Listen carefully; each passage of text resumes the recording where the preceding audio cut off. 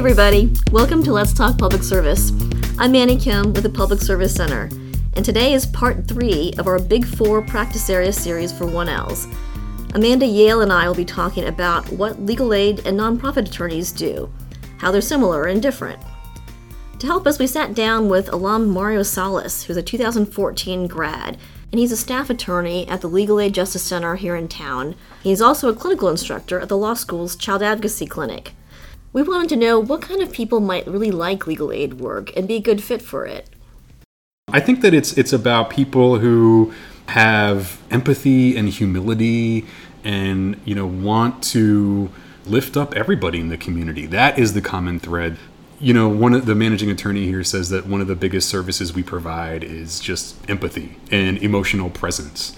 And I think that that's really true. Because a lot of times the law is not set up for our clients to succeed with resolving their problem. Yeah. There are so many other barriers to that resolution that are non-legal, that sometimes all we can do is listen and be present, and through our service, hopefully preserve the client's dignity. Now we've heard from Mario about some of the characteristics that might make you a good legal aid attorney and make you like the job. But what do legal aid attorneys do, and what do nonprofit attorneys do? The answer, first off, is pretty much everything. But technically speaking, all legal aids are nonprofits, and the big difference is that legal aid organizations focus on helping indigent clients one at a time on a big range of everyday legal needs. So for instance, say a client is getting unfairly evicted from her apartment. A legal aid attorney would negotiate with the landlord on her behalf and defend the eviction case in court. On the other hand, nonprofit attorneys might have clients that are just like her, but they're coming at the problem differently. They're trying to chip away at the causes of unfair evictions. So maybe a nonprofit attorney would sue HUD for a policy that discriminates against a lot of tenants. Of course, there's also a lot of overlap between the two, and attorneys even in the same organization might do both legal aid and nonprofit work, and that's part of the beauty. So one of the things that I think we talk about with students a lot is, maybe I'm really interested broadly in civil rights. So how do I know whether I should do legal aid work, which is more one-on-one with individual clients, versus working for a nonprofit? And how do I know what's the best fit for me? What do we say? Yeah. So my answer is generally try both. And you have 2 summers. You could also take an externship fall or spring semester, and you have pro bono. So go and do some direct client work, and then also do some impact litigation work or class action policy type work, and see where you fit, see what appeals to you the most, and see where you can do the most good. One of the things I noticed, though, for me at least, the idea of doing legal aid work calls to mind talking with a lot of people, having a lot of client contact. And so I feel like it's important to enjoy talking with clients a lot, spending a lot of time shifting between different tasks. You might be calling up a landlord and trying to ask for your rights, your client to be protected. You might be sitting down with a client for half an hour and interviewing them, writing something the next hour. What's your take on that? Yeah, I do think that you have to be somebody who enjoys working with people. You also have to be somebody, I think, who has some patience and some understanding of the situation that these clients are in. Not everybody is always going to call you back right away, or they're not going to necessarily be on time for an office visit.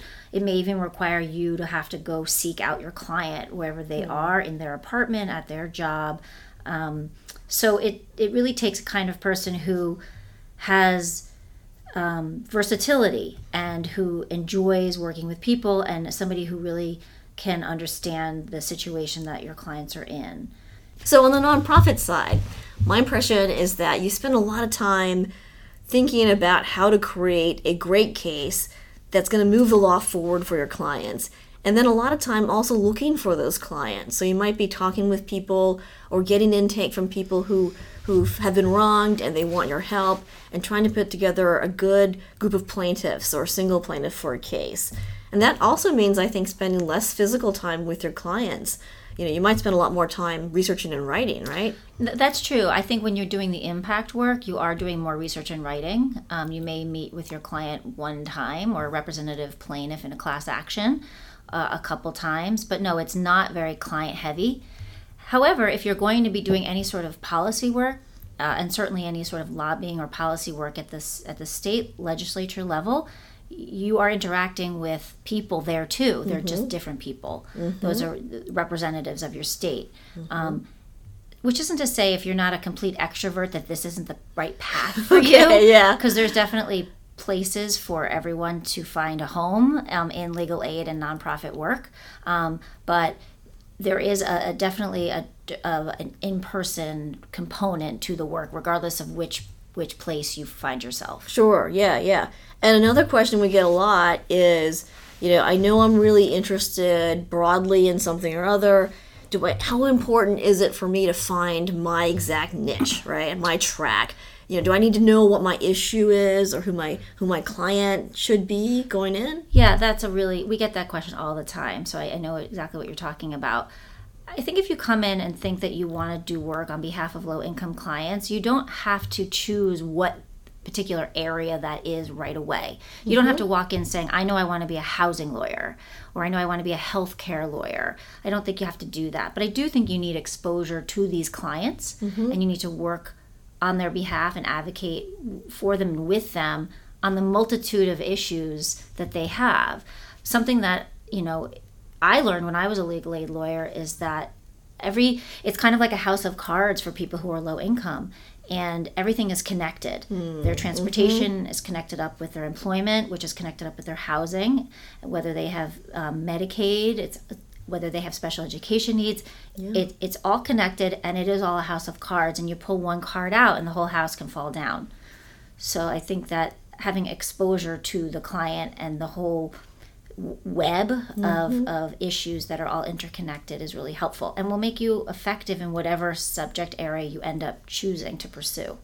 So how did you figure out where you wanted to go as a legal aid attorney? Yeah, so I kind of fell into child disability law, actually. That wasn't the particular area that I had focused on in law school. Okay. I dealt more with domestic violence, frankly. Right. But I did work with children in the domestic violence context. And I think that's actually what helped me get my legal aid job doing child disabilities, because I had worked with low-income clients. And I had worked tangentially with children in these families dealing with these difficult situations.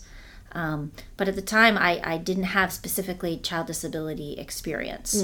But I learned on the job very, very quickly. So for you, what did you think was really important from a day-to-day basis, like a skill or personality trait that you had that helped you be a good legal aid lawyer? Yeah, I probably multitasking, juggling a lot of balls in the air at one time. Any given day, I would have 2 to 5 phone calls with various school administrators. I would be combing through medical records, trying to build a case for an SSI disability administrative hearing. I may be doing a home visit with a family. I may be having a meeting with a social worker. I may be going to a hearing and arguing a case. So it was diverse, and so I think for somebody who doesn't want to just sit in their chair the whole day and research and write, but they want variety in their day, legal aid lawyering is really a really incredible opportunity to get to do all that, and you get to do that and help somebody. Yeah, right. So that's the payoff. Right? Yeah, right. Seeing them immediately say, "Oh my gosh, this actually helped me. Now I'm back in my house or my apartment." Yeah, right. So, something I wanted to bring up is that we've been getting a lot of interest in immigration. Yeah, and that's a fantastic area of growth too. And I can imagine that, on the impact side, the nonprofit side, there's all kinds of cases going on. Suing the administration, for instance, about the travel ban, about border separation issues, asylum provisions and regulations and policies. But then, if you can do legal aid work or nonprofit work on, say, workers' rights issues. So maybe you have a client who's an undocumented immigrant who is laboring and not getting paid right or getting cheated. or being harassed and being forced to stay in the job. Right. And that could be an individual legal aid case, or you might have a nonprofit, more impact litigation style of approach where you're representing a bunch of clients. Right. I think immigration is actually just a great example of how you can approach a broad topic from both a legal aid direct client service perspective as well as from a broader impact or policy perspective. And I think that's true for almost every single area you could possibly imagine.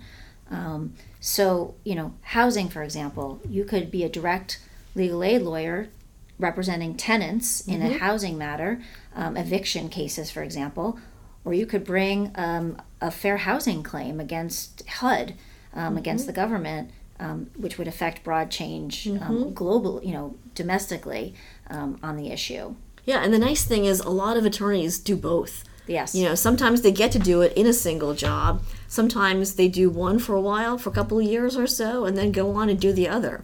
And I think either way you go, you can move in and out. And that's just a really nice way to stay focused on the issues and the people you care about, but just going at it from a different way. Right.